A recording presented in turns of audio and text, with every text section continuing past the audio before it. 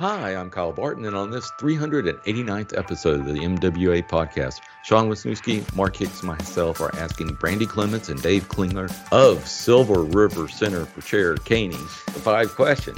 Yeah, and if you want to hear more about Brandy and Dave, be sure to check out their interview on episode 388. So welcome back to the show, guys. Thanks. Well, before we get to the 5 questions, let's give a Patreon shout out. So who do we have to thank this week? Well, we want to extend a big thank you, as always, to our Patreon supporters. But today we are singling out Sean's dad, Scott Wisniewski. Hey, Sean, at least your dad supports the show. I don't even think mine listens to it. So, there you go. And you know what?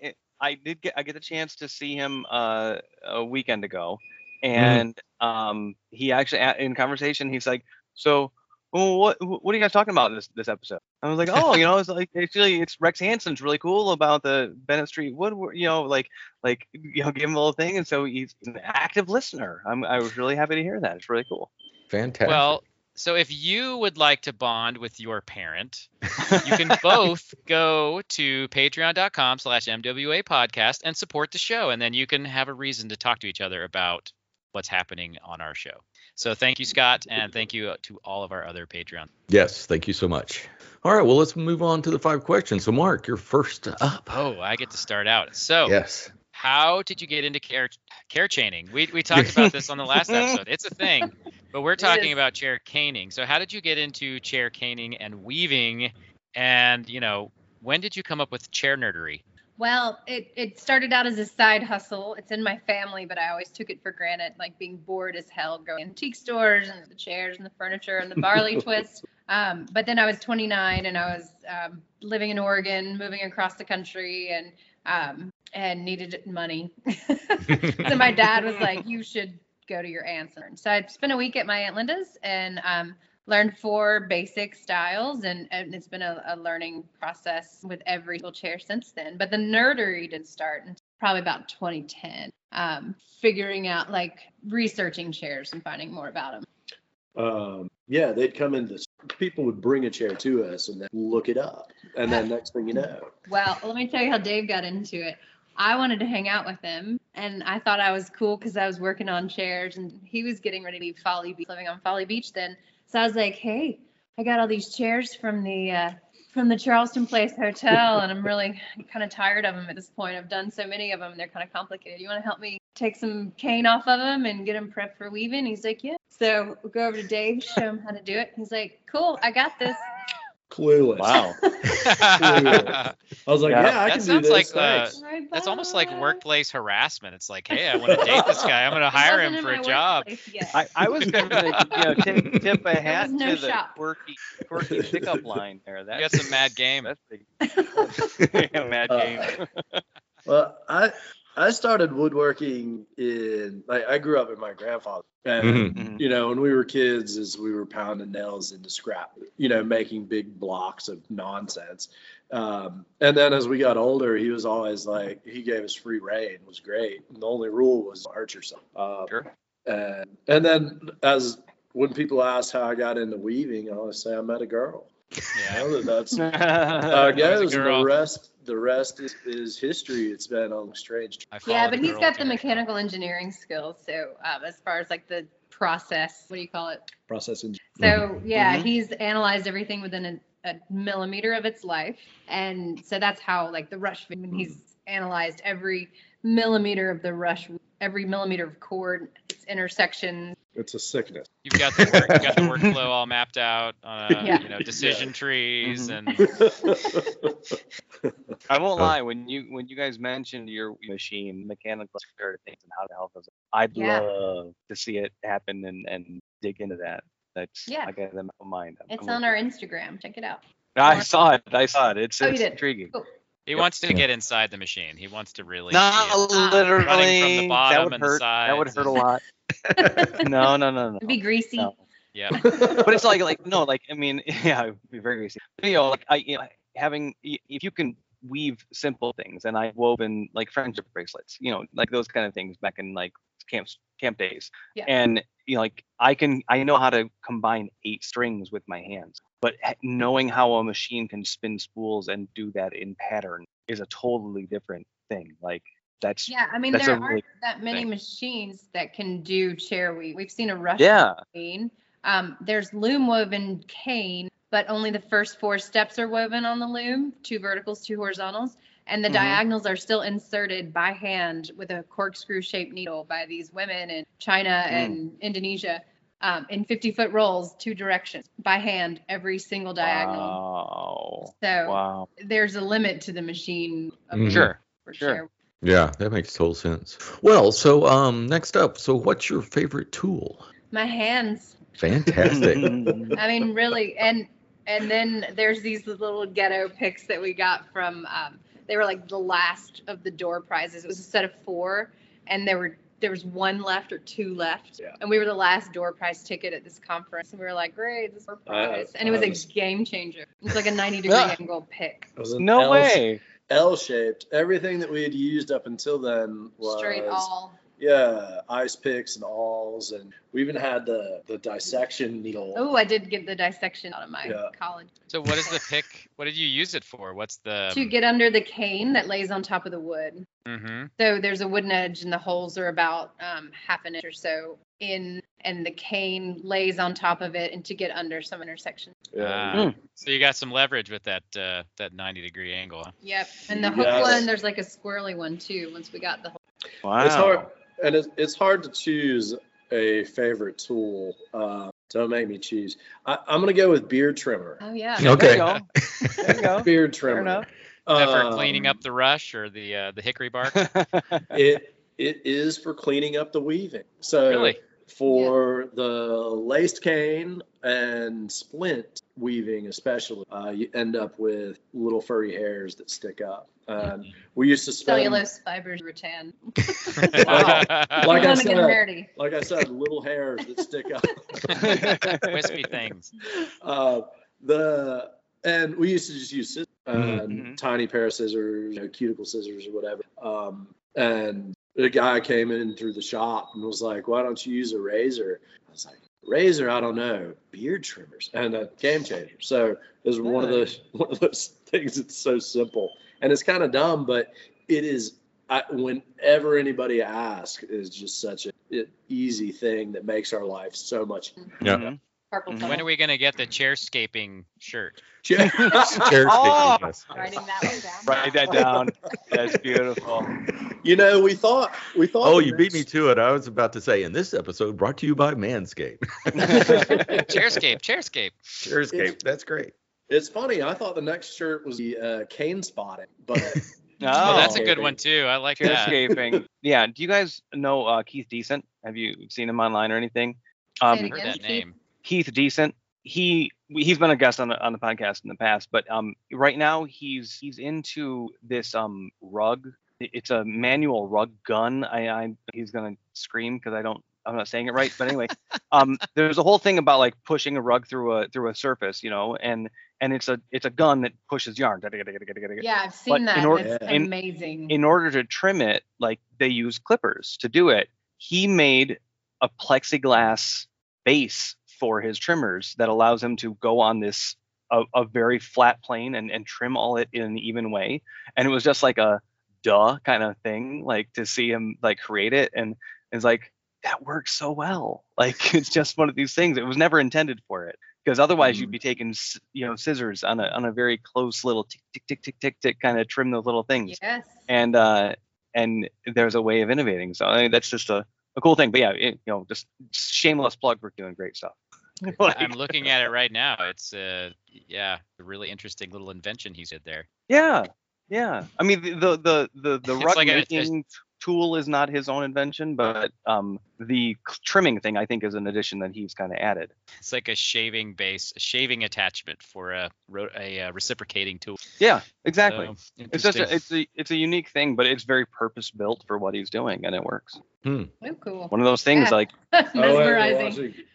Yeah. Well, I know what I'm doing later on tonight. I'm watching rug trimming videos. There you go. This is fascinating. Okay, this is going into weird places. All right. So let's get off that train. So who has influenced you the most? Maybe we can get back on the crafting of what we're actually doing. I mean, it's hard because we do have had some. I'm going to go with my woodworking guru. He's a guy that we met in and out of the shop, Bob Hasse. He's been a woodworker, I don't even want to guess, decades and decades. He used to come in, we would give him our structural work. And he would go, okay, I'm going to do this, I'm going to do this. And little by little, he would tell us more about how to do it and then leave without taking the chair with him. And we're like, Bob, you forgot the chair. And he's like, I just told you what to do. And there it goes. And this was him nudging me out of the nest, essentially. And so it got to be to the point where I got very confident structural repair abilities because there was nothing I could do that Bob couldn't fix. Okay. Like, I can't mess it. Anyway, so I will claim him as my biggest. That's awesome. Well, fantastic. Yeah, well, for me, it's hard to say. I mean, obviously my Aunt Linda, who originally taught me, but then there's a woman in town called Andrea Clark, and I had heard about her. And I was doing a demo out in public about 3 years into my chair caning gig, before I had a shop. And she walked up and she looks at my work and she goes, first thing out of her mouth, "You're doing it wrong." And I was like, What? Excuse me, I've been caning for 3 years. And she's 3 years. like, yeah, come to my house. I'll show you how to do it. So she made me want to do it right. Like there's functional chair caning, and then there's technically correct chair. And it's not just that aesthetic. There's a functional purpose behind doing chair caning. But I get so inspired. I'm sorry, I'm really indecisive. I get really inspired by some of the women of woodworking community. They're kicking so much ass. Aspen, Annie. As far as our shop goes, Lowell's Boat Shop is very influential in kind of our business. The Working Boat Building Museum. It's like, yes, that's us, the Working Chair Caning Museum. Yeah.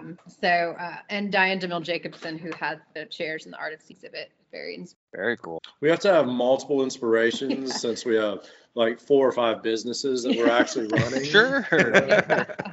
That makes perfect sense. So, Mark. Oh, that's me. Sorry, I was following Annie Evelyn. I had not heard her name before, so I had to look her up really quick. Wicked talented. So, I mean, other than getting distracted by the internet, what's been your biggest stumbling block? For me, it's probably scheduling even though it seems spaced out, scheduling too. Yeah. Makes sense. There's so many fun stuff, like so much fun stuff that we want to be involved in. Even when it looks like there's blank spots on the calendar, it's not really as blank that we think they are. Yeah, we might be teaching a week at Aramont this summer, but it's a week before to prep and a week after to unpack, and then several weeks in the planning. Yeah. Mm-hmm.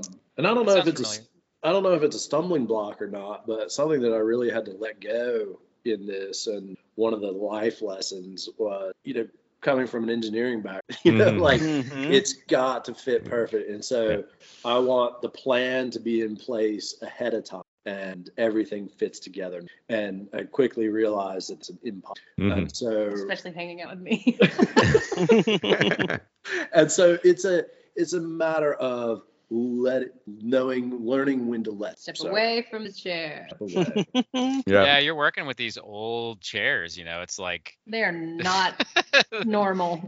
Even if they started out perfect, they can't be that way now. No. Right. How has the internet, as distracting as it can, how has the internet influenced you, if at all?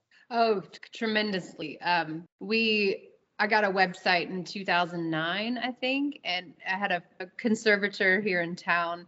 Was like, you don't need a website. Nobody, your clients are too old for the internet. Foolish. Yeah. Yes. And so a It's couple just a years fad. later, he's like, hey, but Instagram, Facebook, like all that stuff was coming around. We first started doing the business like larger scale.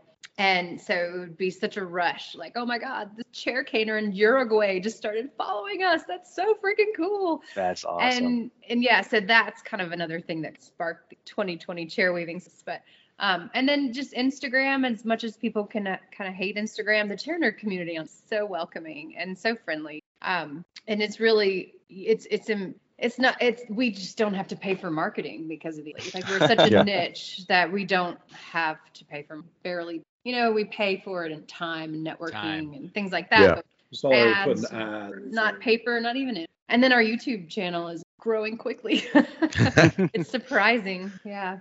Excited. How fast it grew. I think knowing that we weren't weird, like, right? It's like all of a sudden you see all these connections, and to be able to do that from home and to make connections with people that you wouldn't be able to. I mean, having a phone call with you guys is great, but being able to see your faces, but like it's super powerful. Mm-hmm. Yeah. Totally agree. Go ahead.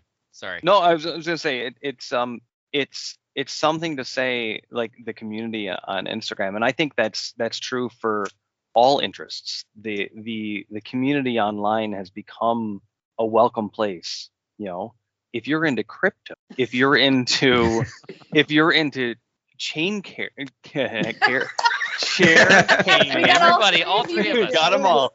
Chair chaining. There's interest, and it's the modern age thing. I mean, I just got a box of old stuff from my parents' house recently, and I was looking through, and I had a pen pal in Germany in the 90s, and that was like, ooh, how quaint. How quaint. I know. But like, we now can talk internationally at a moment's notice continuously with video. It's there's totally a woman in different. England who's a chair weaver, and we met at a conference back in 2015, and I wanted to do kind of just kind of testing the waters to see if I wanted the Chair Nerd Chronicles, I was going to call it. And so I got on the phone with Rachel, or on Zoom with Rachel. She's like, wow, Brandy, it's 2020 and I've not even seen my neighbors' faces in the last 3 months, but here I am talking to you. Right. So yeah, it's cool. As much as the internet can be rubbish. I mean, I can't imagine. I remember when we went from the flip phone to the Android, and we were like, whoa, how did we ever do business without and now with the iPhone, we've got 3 of them right here. Oh my God. Yeah. We joke about being techno hippie because it's like, here we are, and we're, doing the class, and we've got 3 phones and 2 computers going. Yeah, it's a trip. We also had one of the overhead camera was on a selfie stick, and it was held in place by a jig for a Jenny Alexander chair. A dingle or a doohickey or whatever he calls them. Yeah. She calls them. Yeah. That's fantastic. Well, I just had one follow-up sure. question. You all see hundreds and hundreds of chairs. Are you documenting the chairs at all? Yes. Yeah. Is that something that's publicly available, or? I mean, currently it's on Instagram, Facebook, my like in a database? storage and what's that? Like in a database, like a photographic database. I am working on that in my spare time. That's job number 6. And sometimes, like, there's Eastlake chairs, which are kind of a mid-19th century design. Charles Eastlake was keeper of the National Gallery of London, and he thought that just because, and it was in an industrial age, that masks to be ugly. So there's overlay wood veneer, incise lines, geometric pattern. And we've seen over 1,000 chairs, but we've almost never seen the same chair back. So I've started documenting the chair backs, and sometimes I'll just take pictures of turnings on legs. I always think, I don't know. The pictures are there. The pictures are there. It's a matter of, eventually It'll be in an online collection. This is a wonderful opportunity to take of your all things chair and woodwork database. Yeah, totally. That's because the information is there. It's almost like their chairs are so diverse. It's almost for one person, like it's like there's Caleb down in Greenville, and he's a Danish book right now. And then Andy Glenn is doing a ladderback or doing traditional ladderback book. And so, it's so funny within this chair profession, everybody's got there's a niche. And so we know a guy that his specialty is corn shuck. And you wouldn't think there was that much to know about corn shucks. There is to know about weaving with corn shucks. Wow. Okay. There you go. So yeah, database. Yeah. It's Anyone looking for an internship should contact. That's not a bad idea. That's not a bad idea. So fantastic. Well, let's move on to where folks can find you on the interwebs should they want to apply for that internship. Yeah. All right. So we are at silverriverchairs.com. And there's a ton of great information on our website. Also, we're also Silver River Chairs on Instagram, YouTube, and Silver River Center for Chair Caning on Facebook. Fantastic. And you could come and visit us in person as well. We're in Asheville in the Curve Studios. Give us a holler. Come check out the museum. Get your chair nerd on. Yeah, fantastic. Yeah, I'll be there soon. And don't forget the 3 or 4 breweries that are right down the street. Yeah. Right around the corner. Bring a growler when you come for a visit. Exactly. So, Mark, where can folks find you? For all things workbench and shave horse related, I am at plate11.com. And if you are interested in learning about hand tools, you can find me at jointeffort.net. How about you, Kyle? You can always find me at barton.kyle on Instagram or at BB Custom Tools on Instagram at bbcustomtools.com. You can find out more about the chair making drilling guides and drill bits that we make. And you can always find me on YouTube at Kyle Barton or, again, BB Custom Tools on YouTube. So, Sean, what about yourself? Well, you can find me at Sean W78 most everywhere on the interwebs. You can look. And that just about wraps it up for this show. If you haven't already, please subscribe to the show on the podcatcher of your choice. Just search for the Modern Woodworkers Association. And while you're there, please leave us a review. You can follow us on Instagram at MWA_podcast. And if you'd like to support the podcast, go over to patreon.com/MWA podcast. But the best thing you can do is tell a friend. Word of mouth goes a long way in sharing our discussion.